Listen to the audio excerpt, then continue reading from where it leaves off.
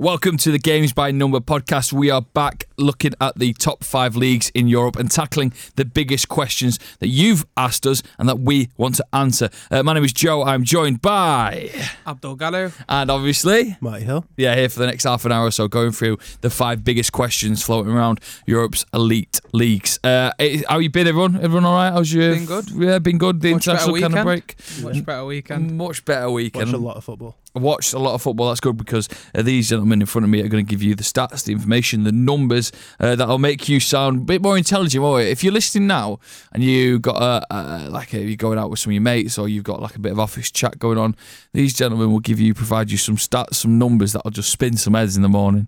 So you'll be able to go, yeah, what you saying? And then throw some numbers at them. It's a nice little pub primer, isn't it? Yeah, so pay attention and get your notepad out. The 5 biggest questions from the Premier League, Bundesliga, Serie A, La Liga and League One. We're going to start at home, though, in England. Well, wherever you're listening, we're in England, with the Premier League. And it is about a club close to our hearts, Manchester United. And the biggest question we ask today is, have Manchester United turned a corner? Now, with a big question like that, deserves a big answer. Abdul. I think it's, not really turning a corner in a way. I think we always had this. You look at the start of the season, Anthony Martial was fit, Paul Pogba was fit. I know Paul Pogba didn't play on the weekend, but just the fact that we had Martial back makes adds such a that difference. Extra, firepower going forward. And, you've got, Marcus Rashford, who's connected really well with him this season. In the Norwich game, Marcus Rashford found Anthony Martial the most player that he'd found on a pitch with 10 passes, including that brilliant assist to the back heel. In the game, for context as well, in the games before that, he'd been finding either a fullback or a defensive midfielder. Yeah, so that's such a big difference. It gives him that forward option, doesn't it? Yeah. And I think once you make that extra progressive pass going forward, obviously, naturally, you're going to give your side a bigger chance of scoring a goal. And I think that's what Marcus Rashford and Anthony Martial did really well. There's something I picked up on in the game, actually, was Wan-Bissaka's role. First 25 minutes, I wasn't too happy because he was getting forward a bit too much. And we always talk about this. I don't really think it's his game. I think he's one of the best right-backs in world football over the past year or so. I think it's a fair argument he'd probably be in the top 5. Yeah, I think you can make that shot. But I just think he's a better defensive right-back. And 25 minutes onwards, I think he sort of proved that because he became more of the defensive guy. Daniel James was going forward and he won, was it 11 tackles? Yeah, more than any player's won in a single game in the league. Absolutely brilliant. So I think Anthony Martial's the difference maker, isn't he, for me? Yeah, so then it is the case of, do you look at the teams and how we played against them and go, it was good because United have often struggled maybe against the lower sides to kind of get results this season. I mean, sometimes we've played better against better teams. So it was good to see that we could actually, or United could stop saying we, because maybe I'm a United fan, who knows? Impartial podcast. It's good to see United maybe going to a smaller club and getting a very sort of, very notable and very strong win against a side who could have caused a hiccup. I mean, of course, City a hiccup, could have saw the same sort of written in the stars fixture, but the right players did the right thing and United got all 3 points. Well, I think the thing with that as well is United have pretty much exclusively relied on creating chances through transition. Yeah. Obviously, that's why we do a lot better against the big 6 teams. And I think what we did really well against Norwich was create turnovers in their half. And we were still creating through transition, but it's a lot further up. You've got Fred pressing. Obviously, Fred, I think, second in the game for tackles among Man United players. You've got Andreas Pereira, obviously chips in from central midfield with tackles. Wan-Bissaka, obviously breaking records with the amount of tackles that he puts in. I think if you can press and you can force those turnovers, that is how United create chances under Solskjaer. Yeah, I think we did that a lot better. I think you've seen like an example of us being on the front foot. You always want to say that. You always want to be the team ahead, getting on the ball first. But I think we did that because McTominay and Fred was so far up the pitch and winning it back. And again, like you said, our best chance of scoring goals looks like it's in turnovers. And it's not a problem. I think if you do that, but you've got to have the players to do that. And I think Anthony Martial, Marcus Rashford give you that. Yeah. And the lack of depth in the squad. On our way in, we were talking about who you could get in January. And I think that's what, when you link to names like Muller, it does make sense. Yeah. Because those are the intelligent forwards that have played, for 10, 15 years in Europe at the highest level in Champions League finals. He's played in a good 2, I think now. He's, played in the World Cup. Yeah. Won the World Cup. Like, those are the players that you want to be bringing in to add that depth. Because once Anthony Martial, Marcus Rashford are out of that team, you can't really playing that style, and you need players who can do a bit of both. You know, someone who can hold the ball up, some players that understand any role that they can come into. And I think, I think United definitely need to add depth because we would look better over the course of the season. Yeah, so maybe we don't look about turning a corner without actually looking what's around the corner. I'm going to run through the next 5 fixtures. You let us know what you think about them. Chelsea away in the Football League Cup. Yeah. What are you thinking? No, what you I want a win, lose or draw from you all. Marty, Chelsea away. I think you presume Martial and Rashford are fit, and I think we can win that game. I think the interesting thing, Marcus Rashford takes 2.5 shots per game when Martial doesn't play. When Martial does play, Rashford takes 4.2. That's such a massive difference. So yeah, I think keep them 2 fit and we can win that game comfortably. Abdul? Yeah, I agree with Marty there. I think we're currently in sort of a good space in terms of coming off that Norwich game. Yeah. And again, you look at the first game that we played against Chelsea, we scored those 4 goals. You know, it is impressive to get 4 goals. I know it was more hitting them on the break and all of that, but again, if we do sort of what we did against Norwich, I think we can get the better of them. I think we can almost be Chelsea's bogey team, which I hope so. Again, it worked the other way around under Sir Alex. We always struggled against them, but because they always had that on us, you know, they had Drogba who'd always cause us problems and always steps up in the big United-Chelsea game. And I think sort of Martial and Rashford have been that. Their records are brilliant. I think Martial's got 3, Rashford's got 3 against them, so that is impressive, you know, over the course that they've been here, and we have been unsettled at the times that we have faced Chelsea over the last couple of seasons. So those are the players that you'd like to see step up, and I think we can do that. It will be a difficult game. Yeah, of course. I don't want to disrespect Chelsea. They've been playing some really, really good football. It's weird as well. Chelsea are really likeable at the minute, which I never thought I'd see happen. But their major weakness, obviously, is defending those wide areas. I think if we can play Martial and Rashford as split strikers, you know, they've not got Kante for that touchline to touchline cover.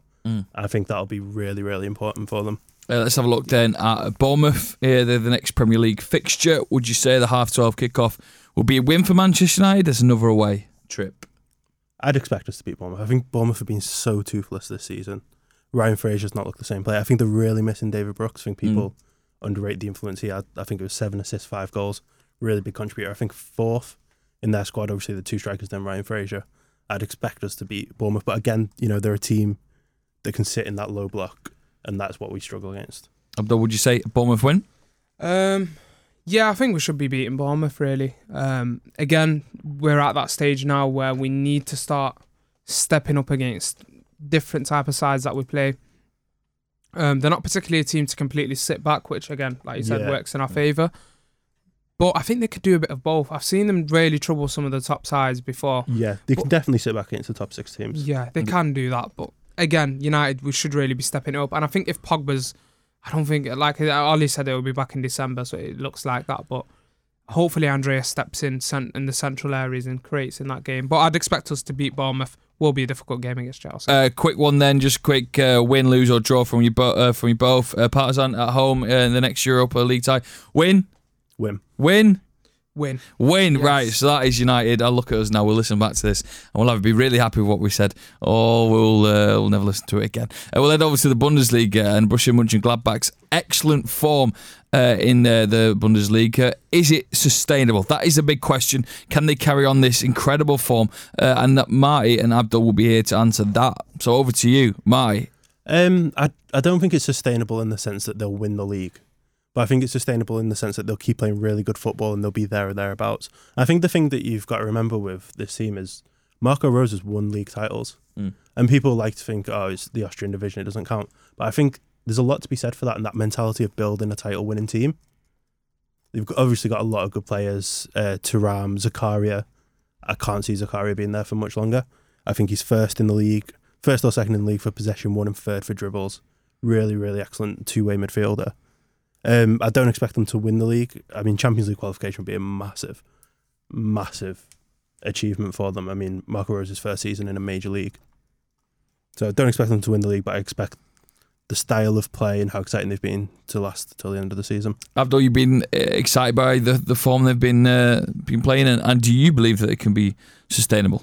I think it will be a difficult job, just because I think in the Bundesliga you got Bayern, a reliable goal scorer, and Lewandowski. I think if there's anything that's more than reliable, if there's a word to chuck in around there, it's Lewandowski.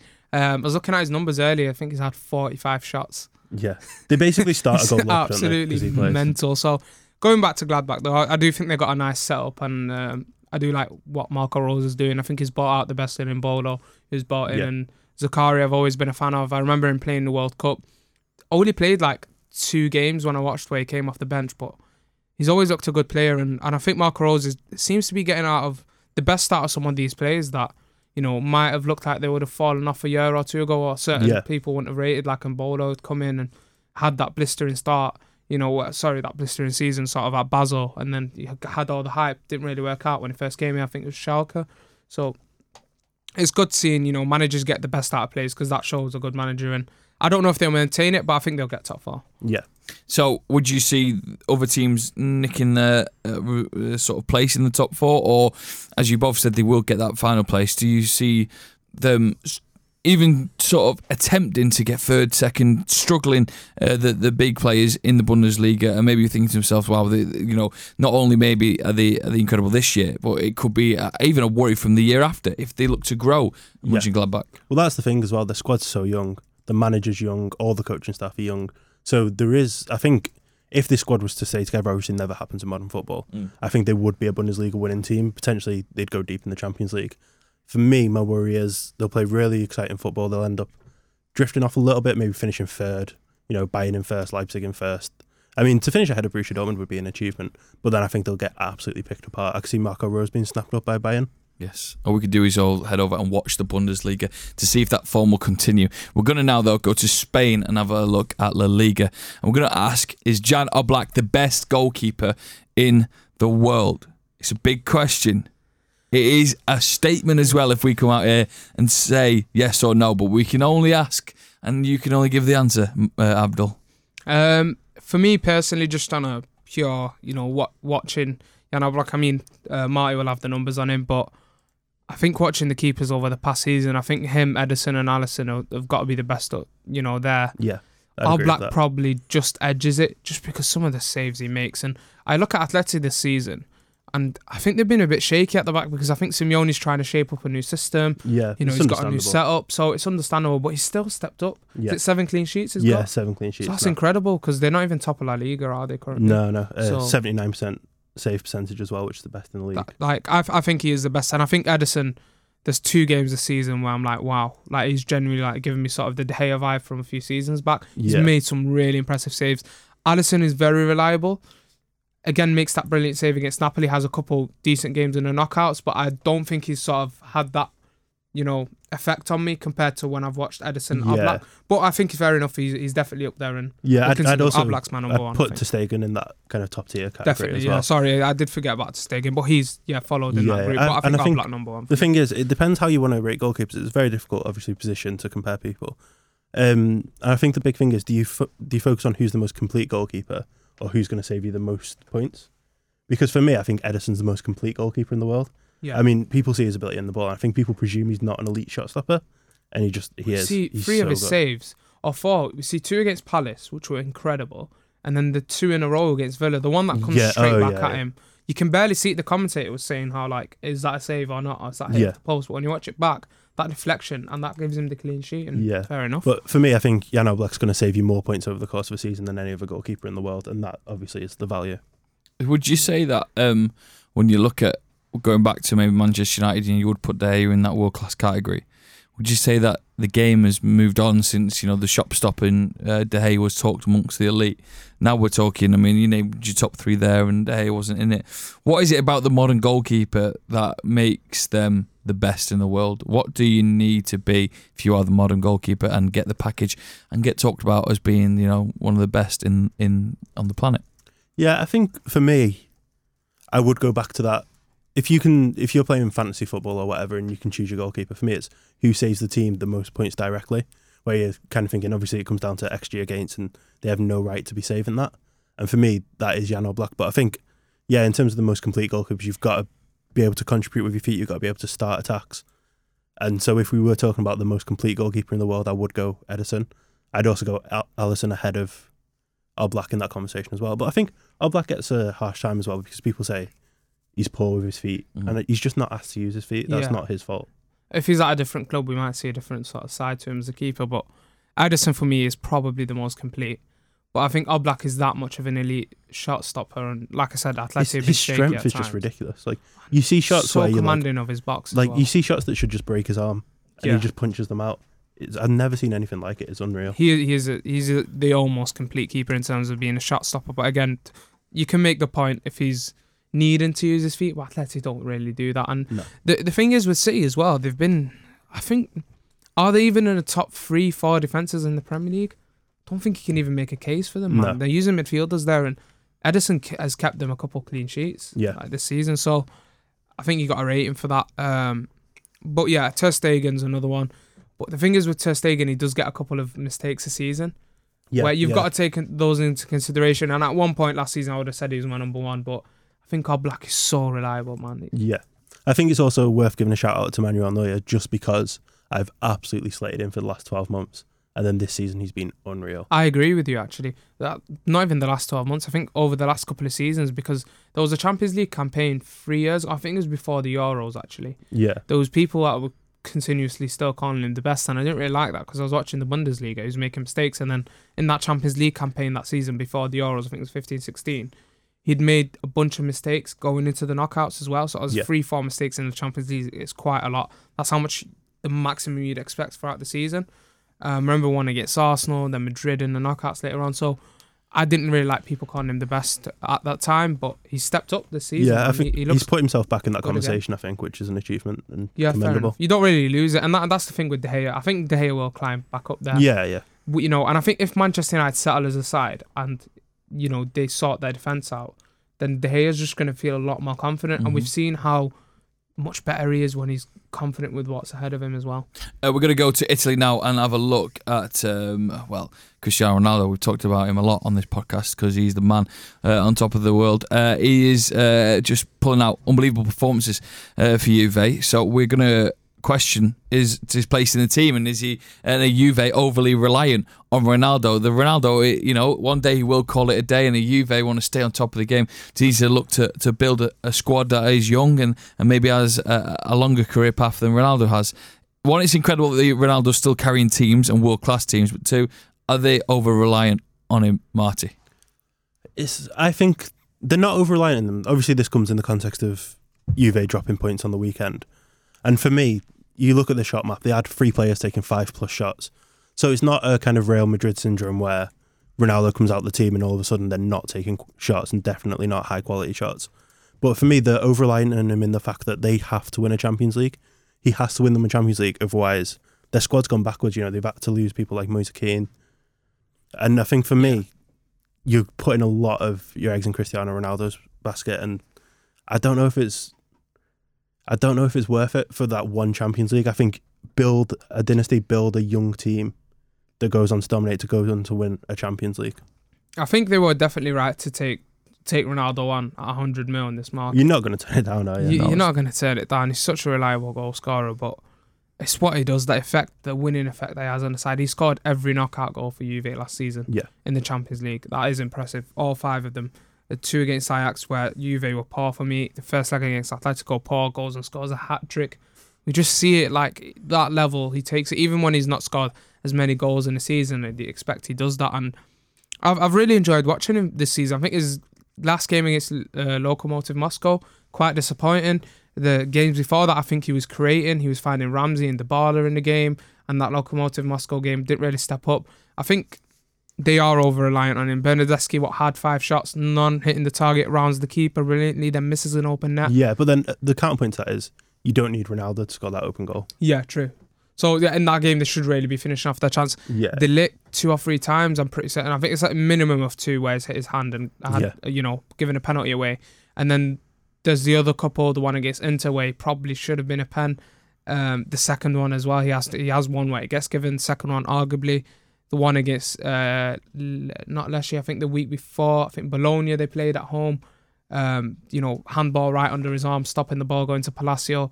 So he's not having the most settled time going in. So it's almost the same question you got to ask. I know he's a young player, arguably the best prospect in terms of a defensive sense. Yeah. But was it worth it letting Moise Kean and Cancelo go? In my opinion, not really.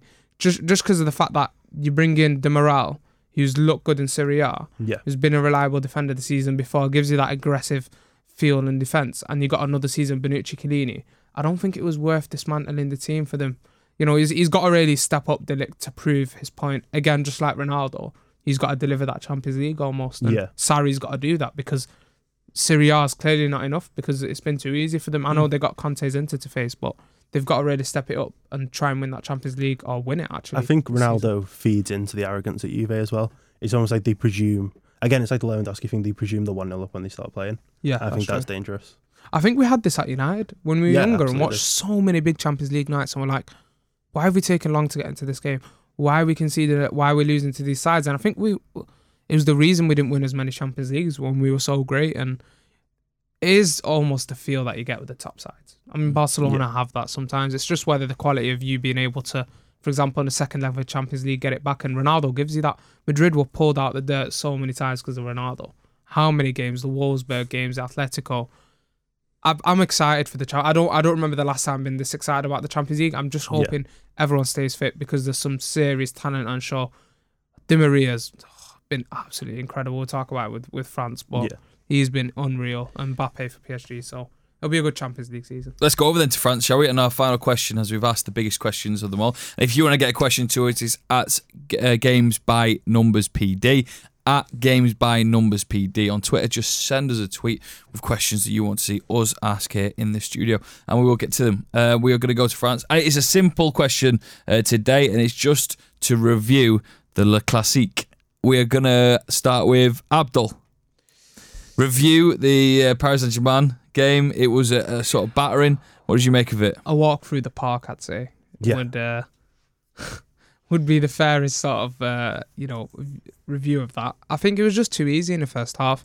Marseille, just way too easy to get through their defence. Any ball over the top from Di Maria, which was unbelievable last night. You know, some of the passes he was finding to Icardi and Di Maria and behind the defence were incredible, but they made it too easy, man. Like every time Di Maria picked the ball up, I expected him to get a through ball. Yeah. I meant to expect a free ball twice a game max that sets you in front of goal. Every time we got the ball, I was like, all right, they're about to score a goal. And that's how it looked like all game. Fell straight into the pressing traps as well, didn't they? And I think the thing I'd say is people see Marseille 0, PSG 4, and they think, it's PSG turning up, taking the mick, Neymar's rainbow flicking people and volleying it in from 50 yards. And it very much wasn't that. I think Thomas Tuchel got his tactics absolutely spot on. And I honestly think they're the second best team in Europe now. I think they're just so dominant. Obviously, didn't score in the second half, but the way they just controlled the game, you've got likes of Kimpembe, Verratti. You can get that 4-0 lead through likes of Di Maria, Mbappe, Icardi, and then control the game with those guys. I mean, they've maybe Liverpool, the only better team than them in Europe at the minute. But yeah, it was far too easy, but you've got to commend Tuchel for getting his tactics spot on. Yeah, I think what we're seeing from this PSG side is, what they've gone into the market for, and I think you could see why they targeted Idris Gueye and Ander Herrera, is building a good defensive setup with experienced players that those two exactly match that, around the likes of Marquinhos and Verratti, to then drive them into not only dominating the league as they do every season, but going into the Champions League. And it'd be interesting how well they do, I think, because I think they will do well. It's just about can they transfer that quality from the league into the Champions League. They've not been able to do that, and that's why they've targeted those players. Verratti yesterday was incredible. Yeah. And I think Herrera allows him to do that. Marquinhos allows him to do that. Idris Gueye, when he's played for them this season, I've seen him. He's allowed him to do that, and he's chipped in going forward, creating chances. And once you got Neymar fit, which is a difficult job, they've got to be, for me, as one of the favourites going into to the end of that Champions League. Liverpool in the mix with them. But I don't see a side that's right now in form that I could confidently say they're the best side in Europe, other than maybe Liverpool and PSG. Yeah. I think they're up there, man, because people underrating them. But those defensive, buys that they've got this season off for free with Ander Herrera, which is incredible, have really put them in a good position to go and beat some of the European top sides. Yeah, well, I think they've had these victories before and they've been less impressive. There's been games where they've beat Monaco like 5-0, but you can still tell it's kind of a ball up to, the likes of Zlatan or Cavani, and it's just pure individual quality. But I think if you watch PSG now, and I would implore people to watch PSG at the minute, because they've obviously got a bad reputation around dominating the league, amongst other things, but they are so fun to watch at the minute.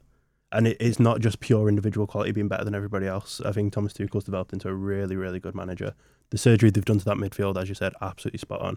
Idrissa Gueye, basically the best central midfielder in the world this season so far, I think it'd be fair to say. Yeah, like in terms of his numbers, it backs him up, doesn't it? Like there's games where we check his numbers and we're like, oh, he must have won like the most tackles or whatever, but then he's won the most tackles and created the most chances. Yeah. Very underrated midfielder, I'd say. He's almost like a lot of people compared him to like a sort of a cheaper Kante, but I think they underrate him a bit when they say that. I'm not saying he's better than Kante who's on that level, but I just think he has more to his game than initially I thought he did as well, and he's proved that to me this season. It's what you need to build around the likes of Neymar, Mbappe, and Icardi to flourish, and right now it's working. It's just about no one really challenges PSG in Liga, and that's why people don't really want to talk about it, and Farmers League and all the jokes everyone likes to throw about. But can you see anyone right now? Because I mean, like I said, they're probably top 2 European teams this season, never mind what they are in their own league. Can you see anyone else challenging them anytime soon? No, I don't think so. But what I would say is it's very easy to be like, oh, that's the Farmers League. It's not. I'm not saying this is what you're saying, by the way, but people can easily say, like, that's the Farmers League, it's nothing like the Premier League. But then you take Man City out of the Premier League, and what's the Premier League? It's Liverpool beating PSG. That's true, that is a good point. Again, there is a lot of talent, just like the Premier League, look at the sides in the Premier League that pick up talent throughout the French League. It does become quite tight at the top if you bring someone else in. I think Monaco were good, a couple of seasons ago, but it's like the teams that we talk about, like Gladbach earlier. Will they be able to maintain that side? And I think that's what Monaco were in that situation. Yeah, once you've got that monopoly for like 4 or 5 years, it becomes so difficult to break, doesn't it? I think that Dortmund were sort of the example of that. They just about managed to keep their players for that extra season, made the Champions League, then they let Goetze go. He was watching that Champions League final in 2013 as a Bayern player, but still signed for Dortmund, which is mental. And I think we do need another French side to nip in there. But I'm happy with watching PSG as a side, because they're not the most likeable team, if we're honest. Here we go then. Right, so we're going to wrap things up there.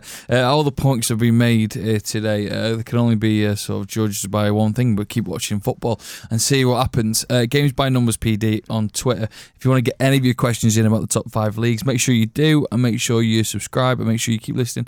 And do us a favour, you can share as well this podcast on your Twitter, on your Facebook, etc. Let people know you're listening, so more and more people come down and tune in. My name has been Joe, and I've been joined by Abdul Gallo, and obviously Marty Hill. Have a wonderful time wherever you listen to this. This has been the Games by Number podcast, and we'll see you very soon.